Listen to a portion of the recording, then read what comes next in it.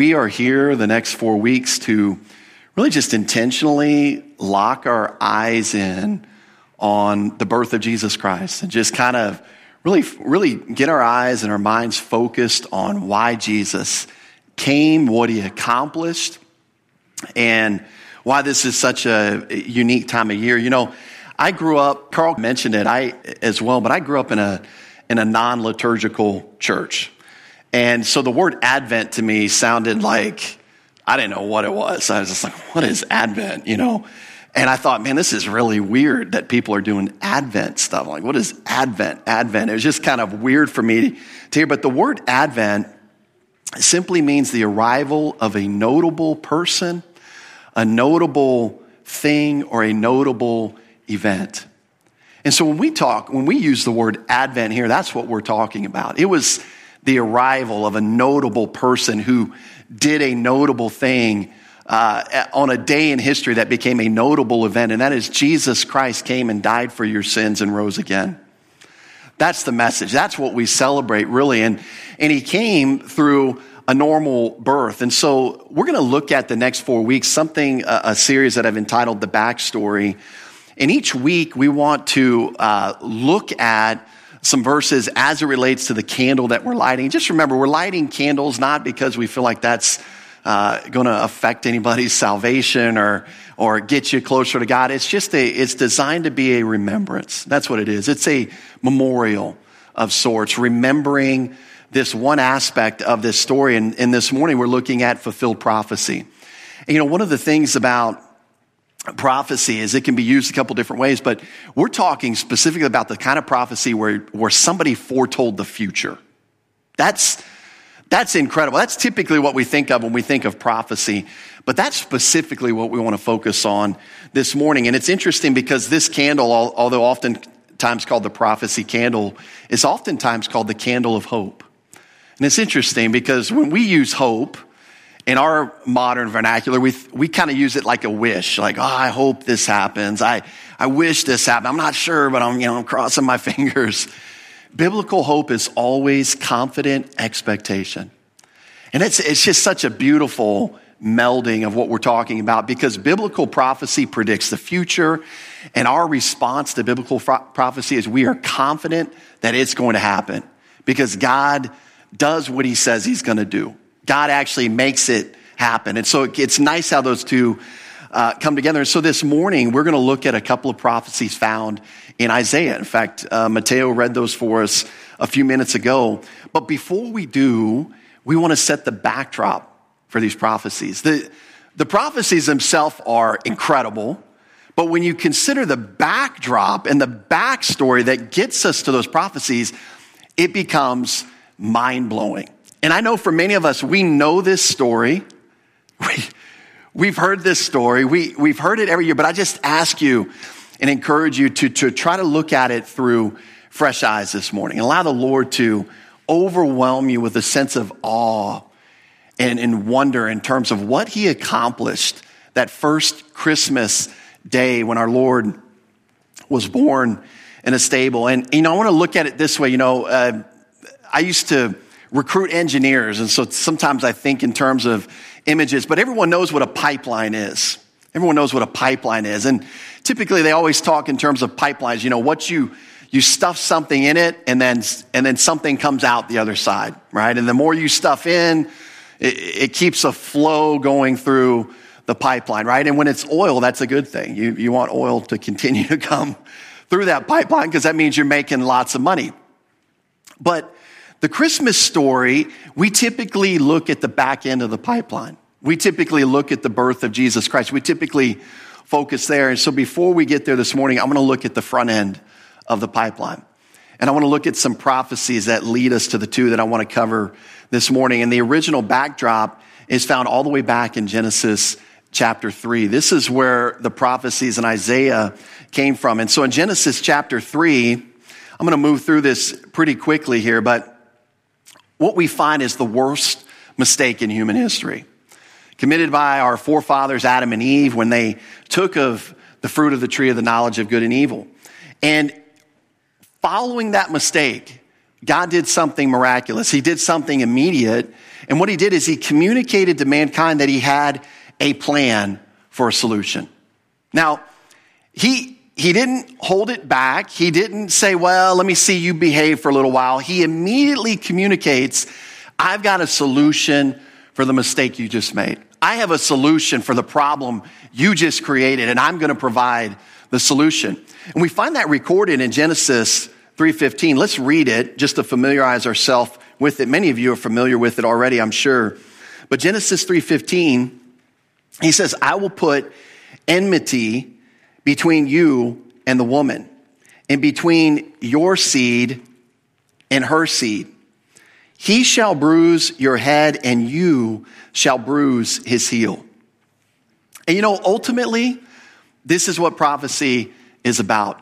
God communicating something to mankind so that mankind can respond accordingly. God desires to communicate. And you know what? If God says he has a solution, it would be foolish for Adam and Eve to try to find their own solution. And the same is true of eternal life. Many people are trying to be good enough to go to heaven, work their way to go to heaven, trying to be religious enough to go to heaven.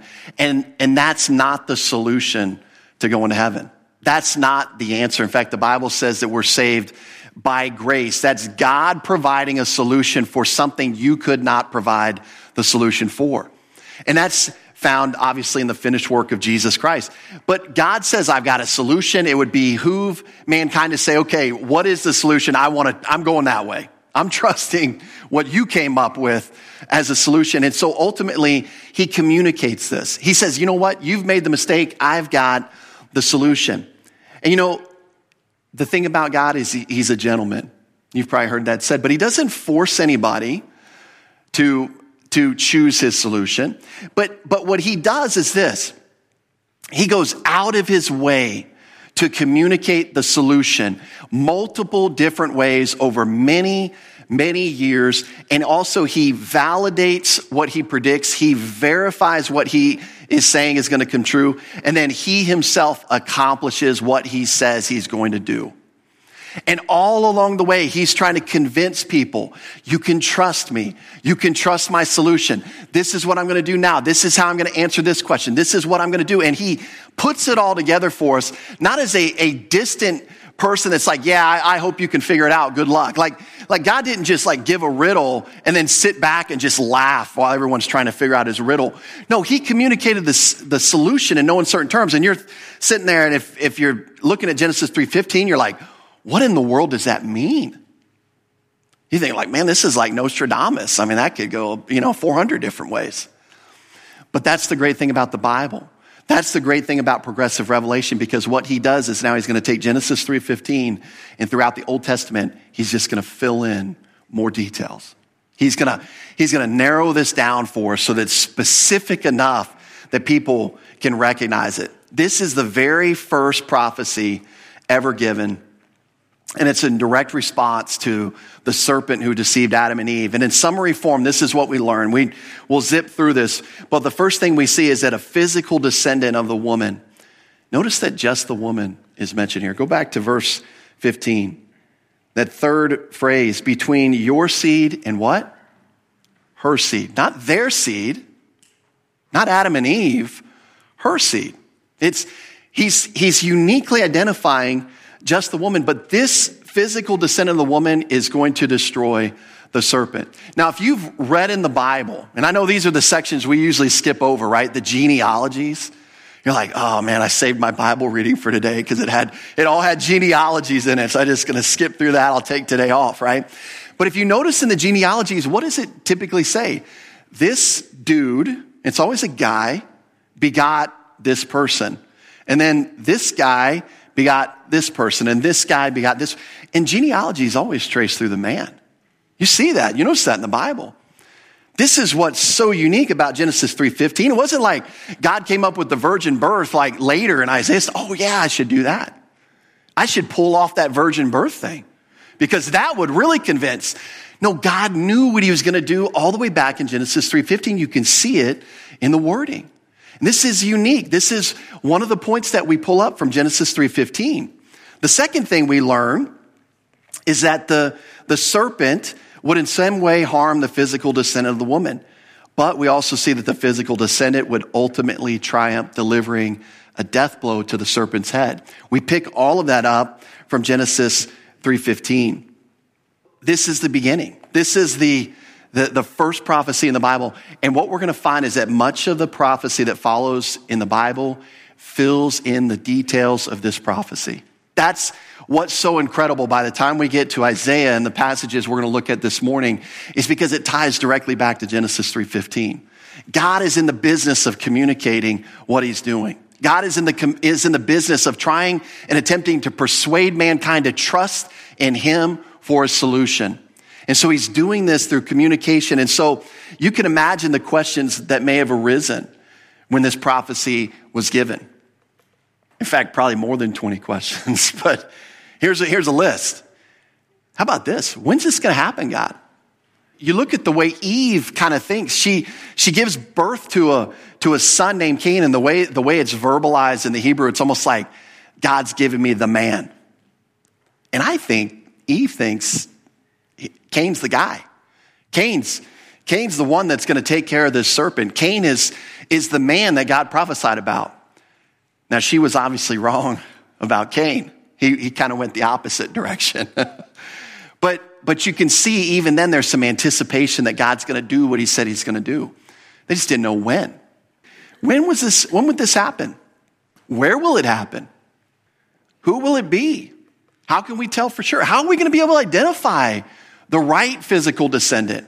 When is this going to happen? What time frame? I mean, all these questions would come out. What does it mean he's going to crush the serpent's head? This guy just going to walk around stepping on snakes? I mean, is that what he's talking about? What does this mean? What's behind this imagery? How's the serpent going to bruise his heel? What is that going to look like? Why is only the woman mentioned? Why is this important? Why is that even important that the woman is mentioned? And so God's going to take these questions. He's going to start filling in the blanks. So let's look at a couple of the fill in the blanks, the fill in the details. When will this happen? Well, turn with me to Daniel 9.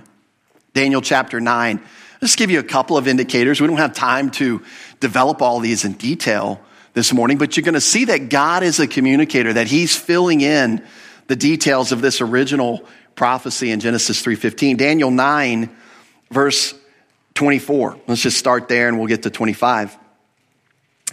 Daniel 9:24, 70 weeks are determined for your people and for your holy city to finish the transgression, to make an end of sins, to make reconciliation for iniquity, to bring in everlasting righteousness, to seal up vision and prophecy, and to anoint the most holy. Know therefore and understand that from the going forth of the command to restore and build Jerusalem until Messiah, the Prince, there shall be 7 weeks and 62 weeks. The street shall be built again and the wall even in troublesome times. And so you can take that math, those 69 sevens, which we understand to be years, 69 7 units of years, basically 483 years from the time this command goes out to rebuild Jerusalem till the time of Messiah.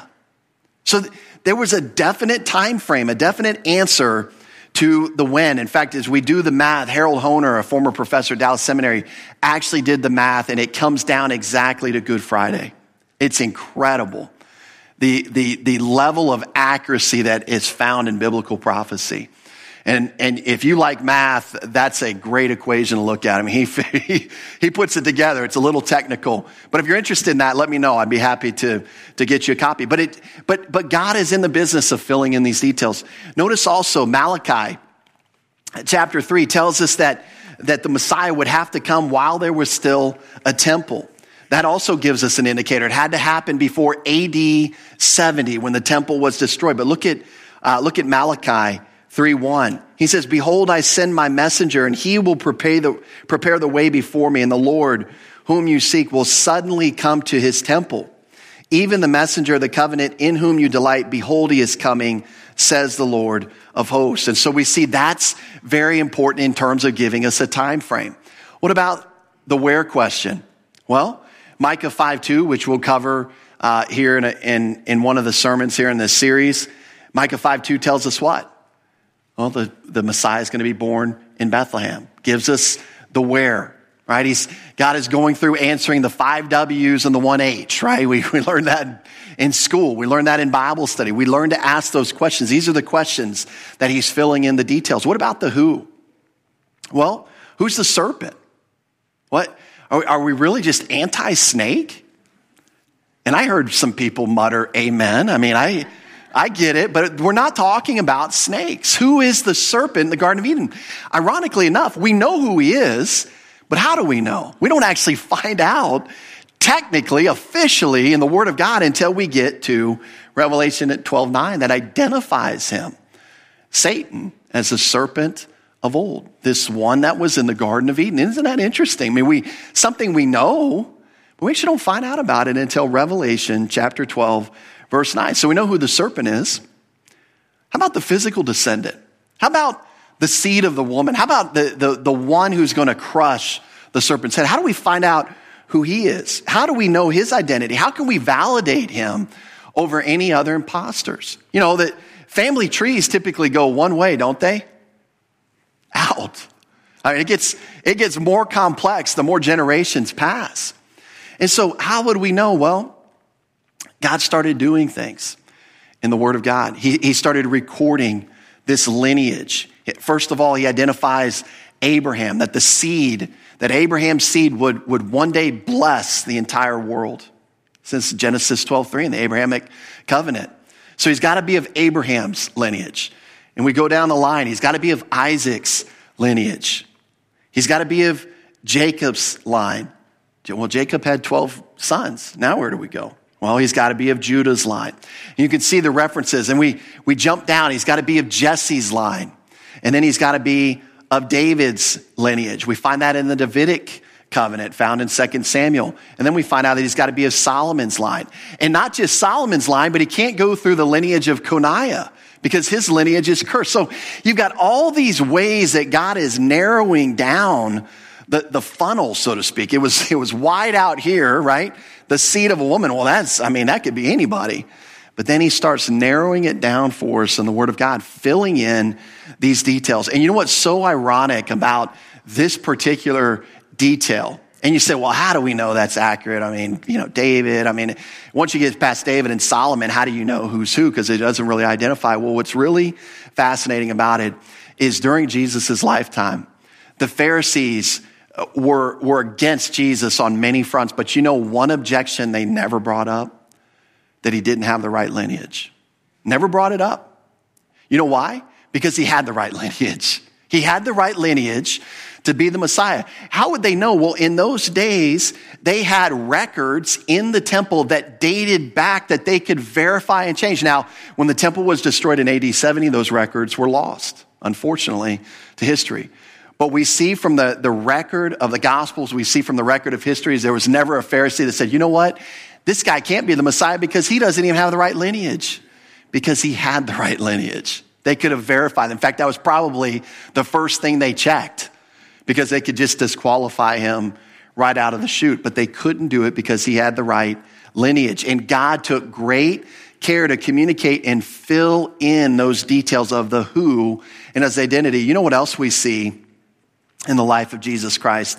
We see confirmed and verifiable miracles. In fact, Matthew, let's turn there. Matthew 11, verses 2 through 5, describe to us, and let's get there. Matthew 11, 2 through 5. In fact, we'll start in verse 2. When John, this is John the Baptist, had heard in prison, John had been thrown into prison, but when he had heard in prison about the works of Christ, he sent 2 of his disciples and said to him, are you the coming one, or do we look for another? In other words, can you identify yourself? And I think part of the confusion that was going on in the mind of John, you remember what John's message was? It was repent, for the kingdom of heaven is at hand. And so the mind of the Jew was, hey, the king is here. He's going to establish the kingdom, and then all will be made right in the world. If that's true, why am I in prison? Why Why is my life being threatened? This is, I think, what's going on in John. He's like, I thought it was Jesus. I'm pretty convinced it was Jesus, but this isn't matching up with my understanding of theology. I thought the kingdom was supposed to be coming in and everything would be good. So he's asking the question. I think he kind of knows the answer, but he's a little confused as to the events. And so he says, are you the coming one, or do we look for another? Now, I want you to notice what Jesus says and how he answers in verse 4. Jesus answered and said to them, go and tell John the things which you hear and see. The blind see, the lame walk, the lepers are cleansed, and the deaf hear. The dead are raised up, and the poor have the gospel preached to them. And blessed is he who is not offended because of me. Now, why is this significant? Well, because that's what was prophesied about in the Old Testament that the Messiah would do. This is one way that God confirmed and verified that Jesus was indeed this promised deliverer, all the way promised back in Genesis 3:15. So he did it through lineage. He did it through confirmed and verifiable miracles. Even in Peter's sermon after Jesus raises from the dead and ascends to heaven, he points to a group of enemies, really, people that had crucified Christ. He says, look, we know we did undeniable miracles. And they weren't like, whoa, wait a minute. We're not sure about that. I don't know about that. I don't know. We're not sure. Nobody objected. They're like, man, he did. He did. And Peter just puts that forward as a proof to verify his identity. And so you see God filling in the details on the who. Then he fills in the details on the what. What will the physical descendant do to crush the head of the serpent? What's he going to do? Well, interestingly enough, go with me to Zechariah 12:10.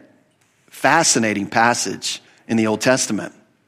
Because Zechariah 12:10 tells us the Messiah is going to die in a certain way. He's going to die in a certain way, and it's through being pierced. Look at Zechariah 12:10. And I will pour on the house of David and on the inhabitants of Jerusalem the spirit of grace and supplication. Notice this next phrase. Then they will look at me whom they pierced. Yes, they will mourn for him as one mourns his only son, and grieve for him as one grieves for a firstborn. See, he was going to be pierced. By the way, the Romans, when this was written, the Romans weren't even in power yet. The whole execution method of crucifixion hadn't even been invented yet when this prophecy was made. You see how clearly God wants to communicate? You see how clearly, as they're watching Jesus be crucified on the cross and they watch the nails go through his hands and through his feet, how they might have said, wow, that's Zechariah 12:10. Wow, that's Psalm 22, which also describes this. And you see, God wants to communicate. He wants to convince us. He wants to persuade us that what he said he will do, he will accomplish. And he's giving these details, filling it in. Turn with me to Hebrews 2:14. We get even more insight into what crushing the serpent's head looks like. Again, the serpent being identified as Satan, but Hebrews 2:14 says this, inasmuch then as the children have partaken of flesh and blood, he himself likewise shared in the same, that through death he might do what? Destroy him who had the power of death, that is the devil. How's this promised deliverer going to crush the serpent's head? Through his own death. You see, God puts this together for us. I mean, he fills in these details. Now, why? Filling in the details. Why is only the woman mentioned in Genesis 3:15? Why is that significant? Because this deliverer would have a unique virgin birth. This is one of the verses we're going to look at this morning. He's only biologically related to his mother. Why would God do that? Because the sin nature seems to, based on this, transfer through the father. That's not to say that women don't have a sin nature. They do. But in terms of how God was going to pull this off, a perfect sacrifice that was born to a human mother, how would he pull that off?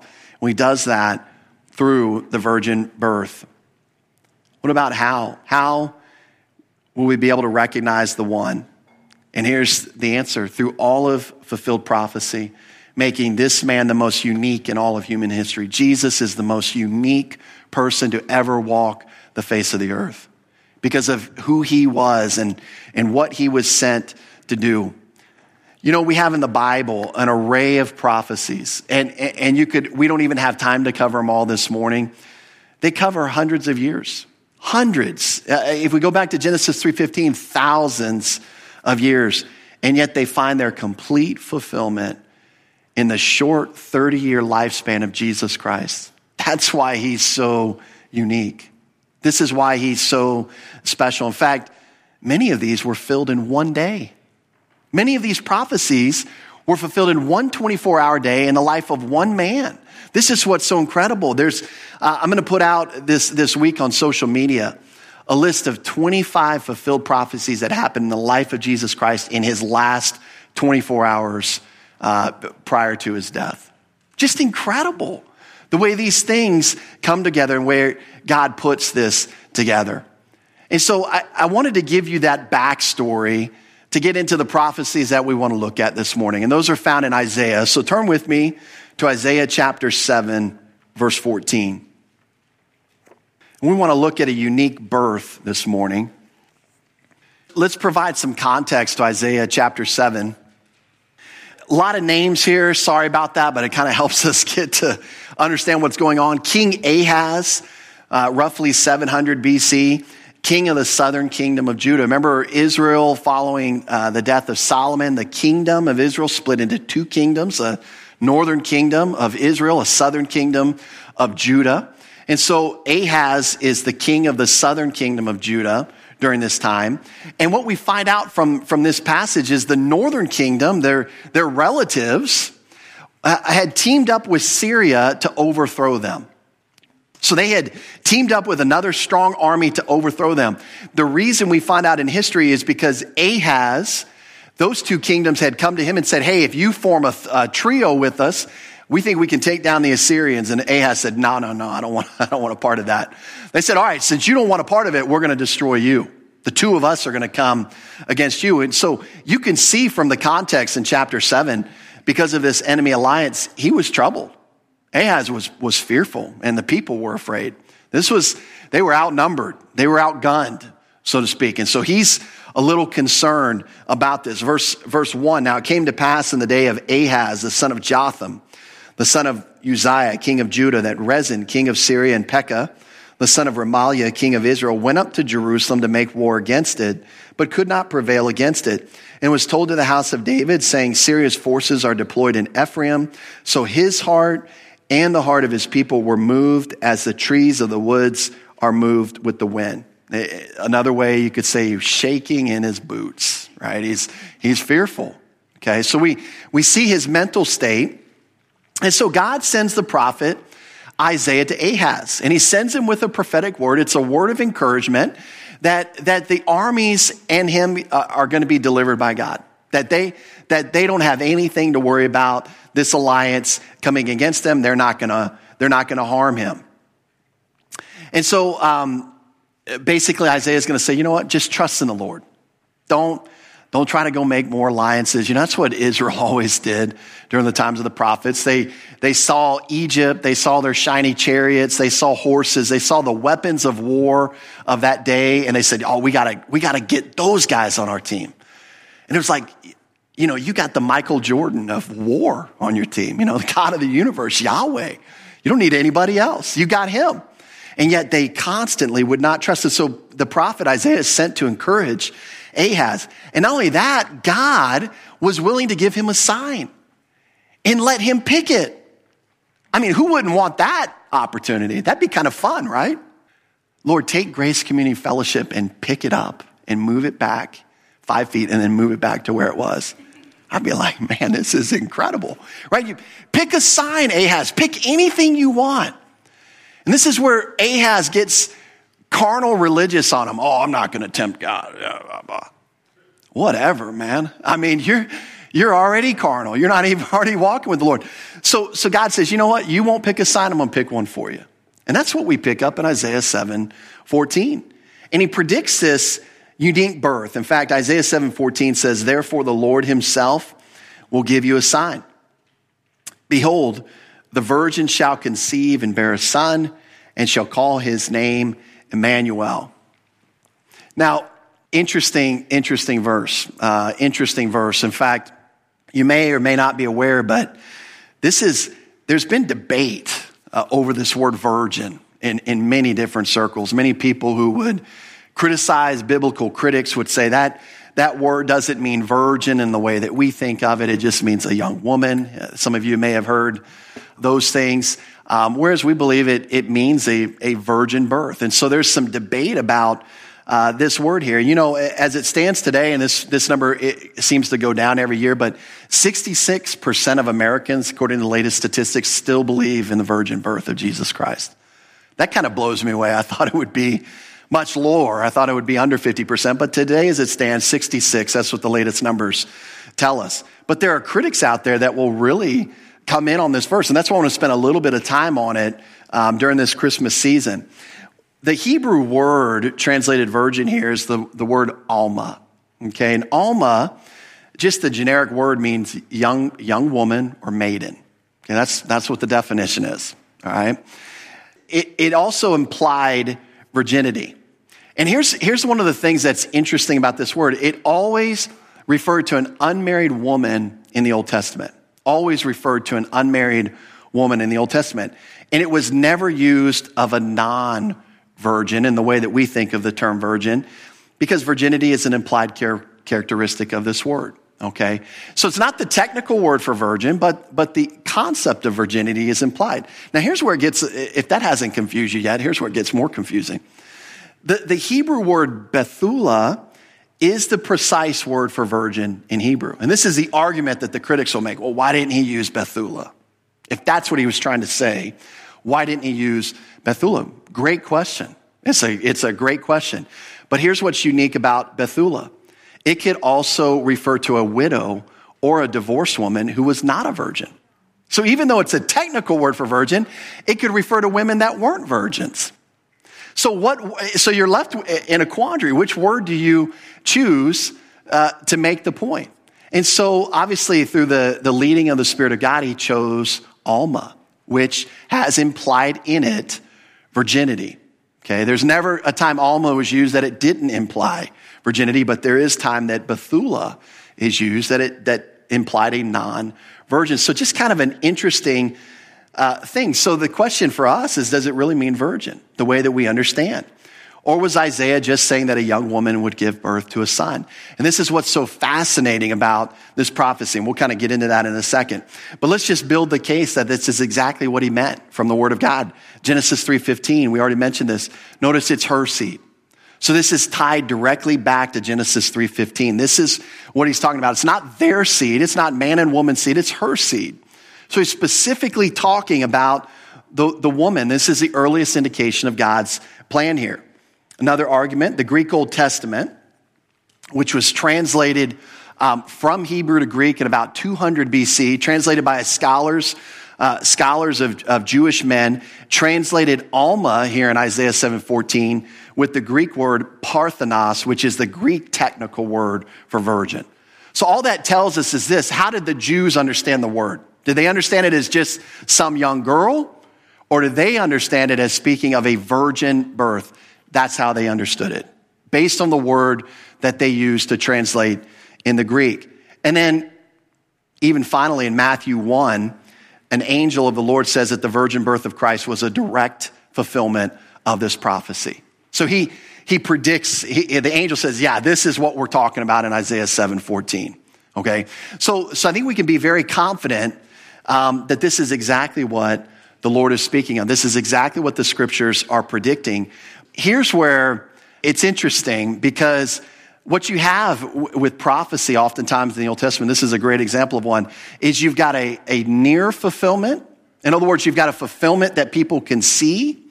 And then that is supposed to and designed to give you a guarantee of what's going to happen with the far fulfillment. In other words, this prophecy had a near and a far fulfillment.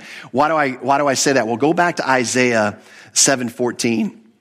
And typically I don't try to make as big a deal about definite articles that I'm about to make, but it does help us, I think, in our understanding. Isaiah 7:14 again says, therefore, the Lord himself will give you a sign. Behold, notice that next word, the virgin shall conceive. Not a virgin shall conceive, the virgin shall conceive.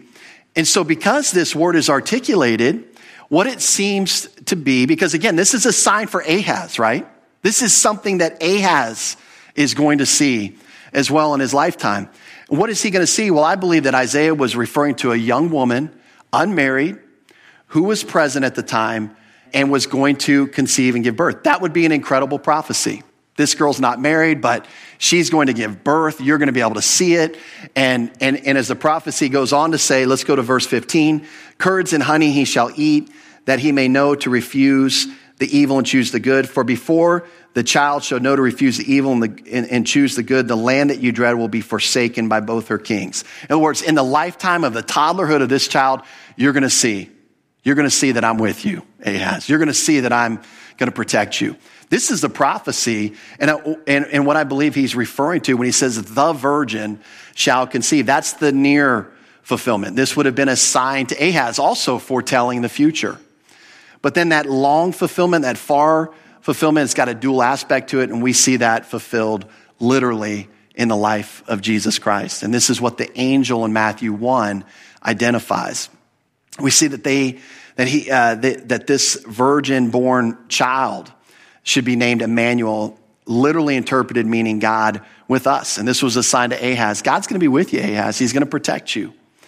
But we also see that it was a sign to the Jews of Jesus' day, subsequently to us, that God himself had condescended in human form to enter our race, to solve the problem of sin, and at that point in time to offer the kingdom to Israel. This is all encapsulated in this prophecy. And so again, this is more additional information to fill in Genesis 3:15, to fill in more details of what's this going to look like.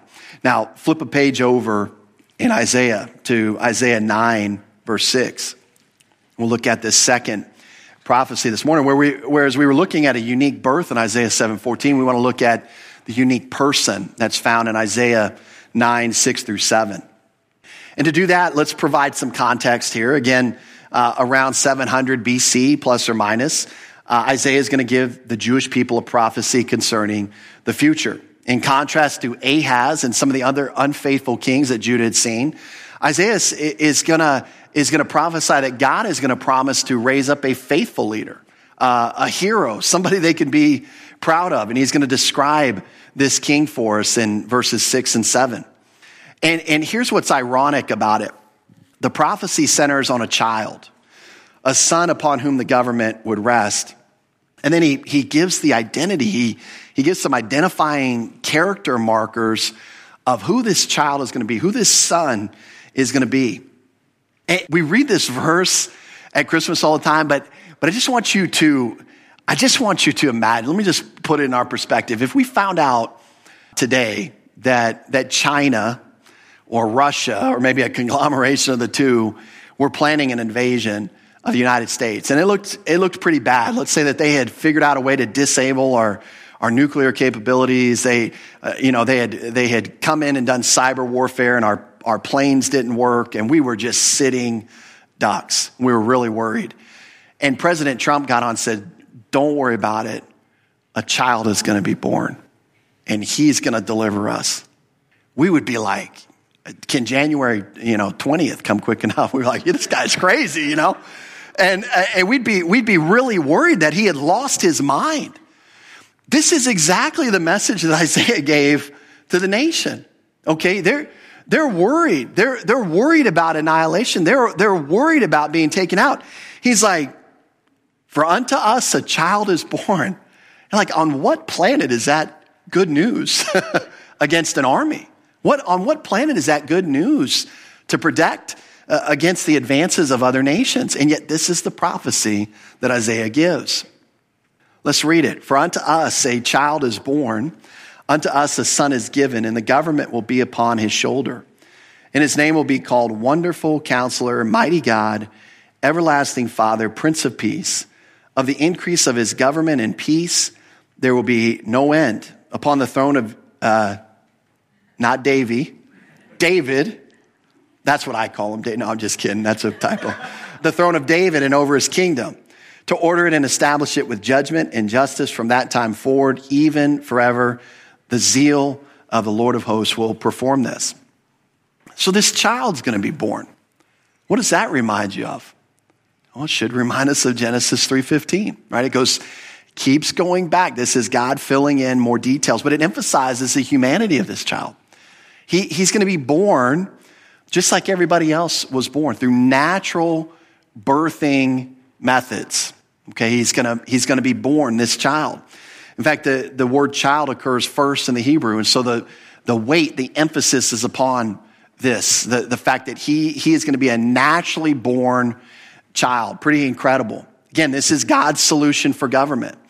And what does it tie? Well, directly back to Genesis 3:15. It ties into what we see in Isaiah 7:14, the unique virgin-born seed of the woman. But then he throws in a wrinkle. Okay, that makes sense so far. The child is born. But then he says, a son is given. To be given means he has to already exist, right? So his birth is not his beginning. His origin is sometime before that. And obviously we know through progressive revelation that he has no beginning. He's the Alpha and the Omega. This is Jesus Christ. And so it emphasizes now the deity of the Son. It doesn't say a son was born, right? That would be good news in those days. A son will be born. Oh, hallelujah. My family name goes on. That was a big deal to people. It doesn't say a son is born. It says a child is born, a son is given. And that combination is found in the same person. This is what Isaiah is saying. And again, this also ties back to Genesis 3:15. One human parent. It also ties to David as this natural lineage. We're going to see in verse 7, because he's going to have a kingdom. He's going to reign on a throne. It's going to tie it to the Davidic covenant. God is, again, putting all these things together for us. And we see that the government will be upon his shoulder. And this is referring to the millennial kingdom, that 1,000-year reign on earth that we read about in Revelation chapter 20. And it's just, again, as I made a comment, it's just an odd thing to talk this way about a child. You know, yeah, we're gonna rest our government on this little baby's shoulder. That'd just be weird, right? It's just an odd statement. He could have just said, God's gonna come to us, right? He said Emmanuel in Isaiah 7:14. That would make more sense. But you see what he's emphasizing here. Isaiah gives more specifics here. Why? Because I believe he's filling in the details of Genesis 3:15. This is what it's gonna look like. This is what you're looking for. And now we've heard a little bit about his origins. Now we're going to hear about what he's like. These are some of the characteristics. His name will be called. Interesting. Now these aren't just nicknames. We tend to think in terms of nicknames. Oh yeah, that's Bubba. That's Joe. That's, whatever. That's Bob. We think of all these nicknames. These aren't nicknames. These are actually who he is and what he has done. And that's typically how the Bible uses the word name. In fact, it's very common in Hebrew speech. This phrase is used to describe or represent the character of the child. In other words, who will he be? Who is he in essence? This child that Isaiah is speaking of. And this is when he goes, Handel's Messiah on him. Handel's Messiah. This is one of those great songs that completes it. Actually, that was based on Isaiah, not the other way around. But he says, he's a wonderful counselor. And I love that phrase. I used to always think in terms of, he's going to counsel me and tell me what to do. But it's interesting. When you put those two together, it's probably better translated extraordinary strategist, a planner of amazing or miraculous things. It has more of an idea on strategy, planning, devising. And when you're in trouble, wouldn't you want a king who could get you out of trouble? A king who said, you know what, the enemy's going to come this way, but we're going to go this way. Don't worry about it. I got this. Don't you love when somebody's like, hey, don't worry about it. I got it. I've seen this before. I know it. They got bad poker faces. I know what's going on. I'm going to get them. Extraordinary strategist. That's who this child would be. Again, referring to the king's ability to devise military strategy. He calls him mighty God. The word mighty pertained to being strong in terms of having political or military force. And whereas the extraordinary strategist could devise a plan, the mighty God can execute it. And it's the same guy. It's great. I was watching some football games on Thanksgiving. I'm not going to mention any teams because I'm just tired of mentioning my team. But there were some extraordinary strategists, but not too much of an execution on some of the things that these football teams, you'll see football teams, they've got the greatest plays written up. They draw it up and they go out and practice that this is going to work on Sunday. And then they run the play and they can't execute. But they got this great strategy. I mean, it looks great on paper. And what Isaiah is saying here is not only does this child, this son, and not only is he extraordinary in his strategy, but he can do it. He can execute it because he's mighty God. Everlasting Father. Interesting phrase because it's caused some problems over the year with our idea of the Trinity. How could the Son be the Father, right? We oftentimes will be like, ooh, I don't know what to do with that. Well, what's really interesting about this phrase is it could also, and it's probably better understood and translated if we translate it Father of eternity. And among the Jews, the word Father means originator, the one who is the source of eternity. That's probably a better way to understand that. And that makes sense. What the Son is given, he's always existed. He's the originator of eternity. And he's the Father of eternity in that sense. And so it's more of an idiom describing the Messiah's relationship to time. In other words, he's outside of time. He does have a birth, but he existed before that. And then we see a couple of closing phrases. Prince of Peace. Again, just one who establishes a safe socioeconomic development for the nation. That would have been so important to Ahaz, and he establishes it through military strength. And Jesus Christ is the only one who can usher in and maintain world peace. And this is something we've got to be reminded of in our own political ramblings that we go through in this country. And just remember, again, to set our mind on things above. And then finally, just one last comment, verse 7. Again, just noticing this connection to prophecy, this detail that's given to point us back and connect these things together. Verse 7 says this: of the increase of his government and peace there will be no end upon the throne of David. And that is key, because now he's tying this son, this child, to the Davidic covenant, which again ties it back to not only 2 Samuel 7, but back to Abraham, because the Davidic covenant is just an expansion on one of the promises in the Abrahamic covenant, which then ties it back to Genesis 3:15. I mean, all of these things coming together, tying together as a perfect knot. And also notice this, the very last phrase in verse 7, the zeal of the Lord of hosts will perform this. Not man, not groups of men, not Israel, not the church. God is going to perform it. And I think that's a good place to close, because that's the good news of biblical prophecy. That's the good news of biblical prophecy. God himself ensures that his predictions will come to pass. And see, this is why we remember the birth of Jesus Christ this time of year. This is something that was unique and special, not only because of who he is, but because of the fact that you can trace the promises and the prophecies of God all the way back to the Garden of Eden, saying that he was going to do this and accomplish this.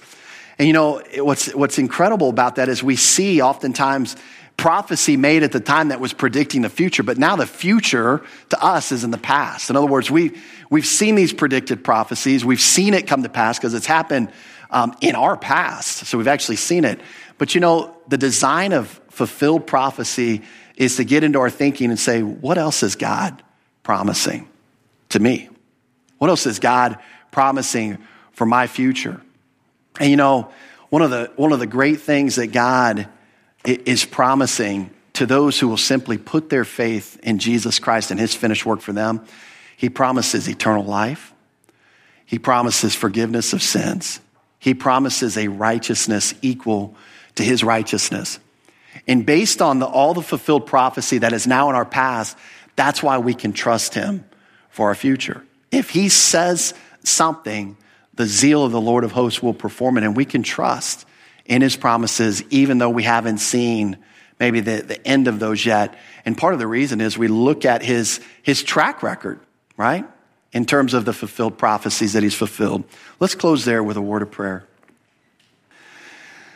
Lord, I thank you for your word. I thank you for the accuracy of it. I thank you that we can trace these things in what you've revealed to us and just see this pattern and this line that you've drawn for us, that you've communicated to us. And Lord, we're just so grateful that you took great care and great effort, went through great pain to put all of this together in such a perfect way. Thank you for just the clarity of your word in those areas. Lord, I pray for anybody that's listening, either in the house or on live stream, Lord, if they've never put their faith in you alone, Lord, that they would just in the quiet moment of their hearts and their seat, that they would just be persuaded that Jesus died for their sins personally, that he was their substitute, and that he rose again, thereby receiving the promise of eternal life, forgiveness of sins. We thank you, and it's in Jesus' name we pray. Amen.